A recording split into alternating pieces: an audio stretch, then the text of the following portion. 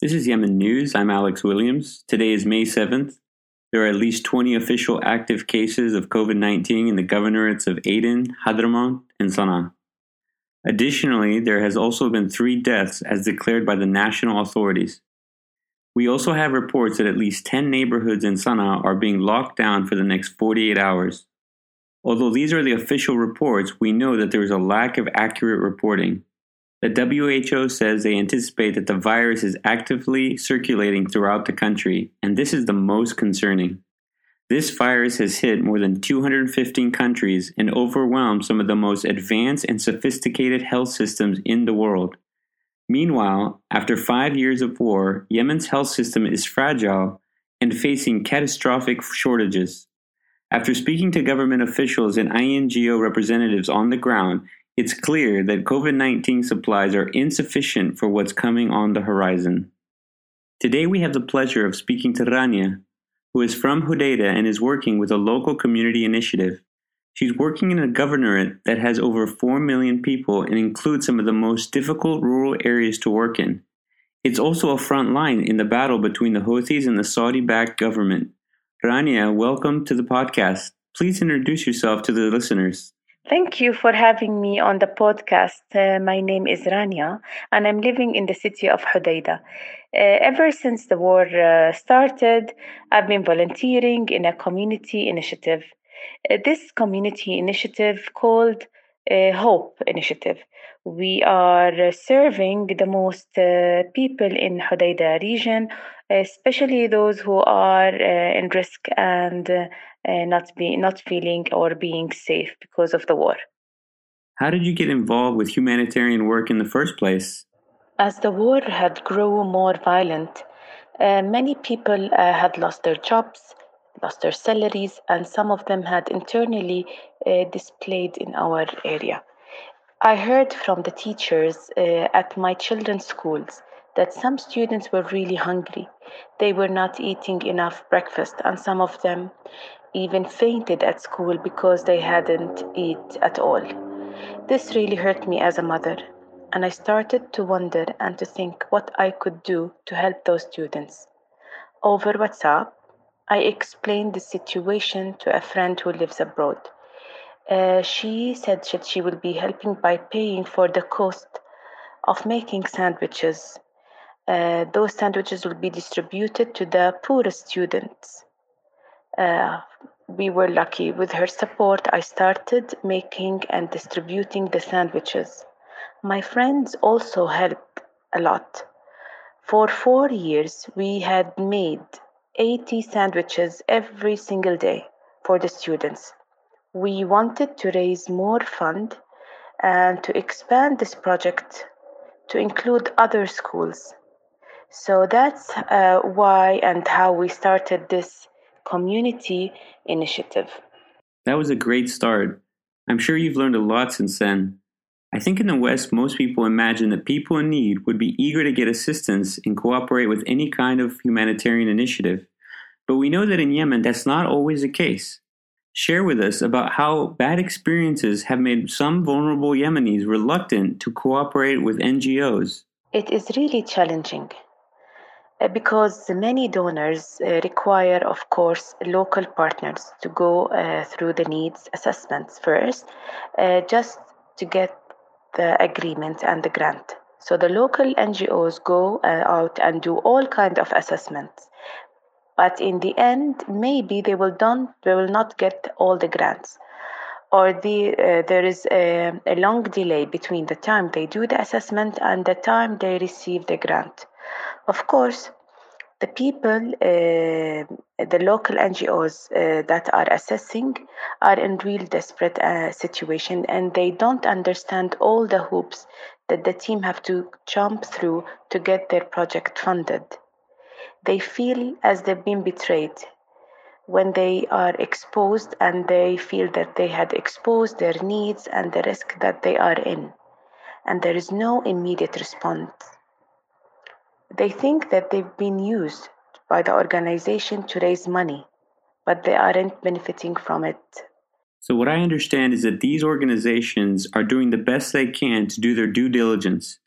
But when you're the one with the empty stomach, there's not much patience for these processes. Exactly.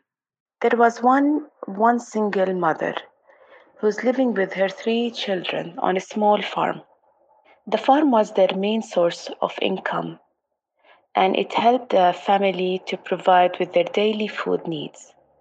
However, because the war, they had to leave the farm and fled to another city.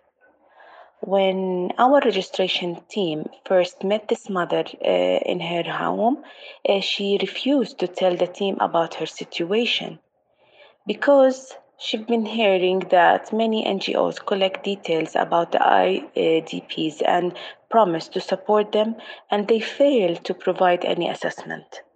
Can you imagine a single mother with no way to feed her children, and she's refusing to explain and to speak to a humanitarian person or organization about her situation?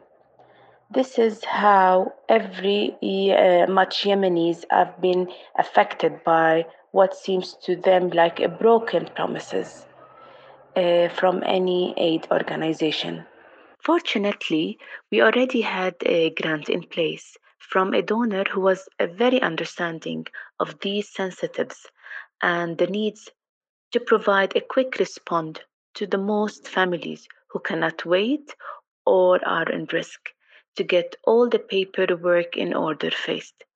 So the team convinced the mother to give them a chance to demonstrate their sincerity, and she had shared the details about her family, and we were able to get them aid they really needed. It's great that you've persevered in the face of some of these complex issues. I can imagine how helpful it is when donors are sensitive to the complexities, especially as the needs could increase even more this year. In the United States, the number of Americans that have registered for unemployment is now more than 30 million, which is basically the entire population of Yemen. Rania, how are you seeing the war and now COVID-19 affecting the few jobs that are available in Yemen? Even before the war, Yemen was struggling.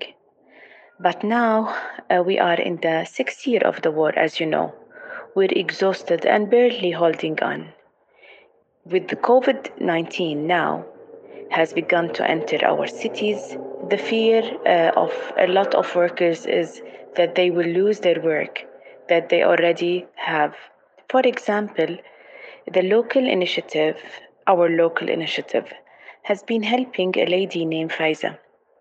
She is 30 years old and she's responsible of her family. She lives with her father, 4 sisters, and 3 brothers. When we first met her, she explained and told us they had a good life, of course, before the war. She was working as a seamstress, and her father was a daily labor who works day by day. Unfortunately, after the war had begun, her father couldn't find work anymore, and the prices, as you know, in the market were also increasing. Although Faiza still had work as a seamstress, and her neighbors helped her uh, with what they could, this was not enough to pay for a full meal in each day for her household. When we started giving them the food basket, she said that the basket, of course, had saved them from being on the streets. But imagine now with COVID-19, it's really frightening for a woman like Faiza. She's worried that she will lose her sewing work that she already have. At the same time, as the organization, our funding is currently half what it was in 2019, while the costs are at least 10 to 15% higher. It is difficult for us as an organization and initiative when we think of all the people who are benefiting from this initiative, like Faiza, who needs this year, their needs will be greater because of COVID-19. But we may be forced to reduce the assistance we already are providing to them. I think that story really humanizes the situation that Yemenis are facing now. You could almost say it's a situation where they've got access to half the aid, but they'll have twice the need they did last year. It's hard to imagine how Yemenis could buy their basic needs in bulk to practice social distancing when they have little to no income. Rania, we appreciate your work and we look forward to having you again for part 2 to understand more about how COVID-19 is impacting Yemeni livelihoods. Thanks, Alex. Please continue to share the word what is happening in Yemen. Thank you so much. Yes, I will, Rania. We like to encourage our listeners to help be a voice for what's going on in Yemen and help bring some fresh energy behind the Yemen response and the women and the men working on the ground like Rania. Please share the podcast and other content that's bringing this to light. It's been a pleasure to be with you today. My name is Alex Williams, and this is Yemen News.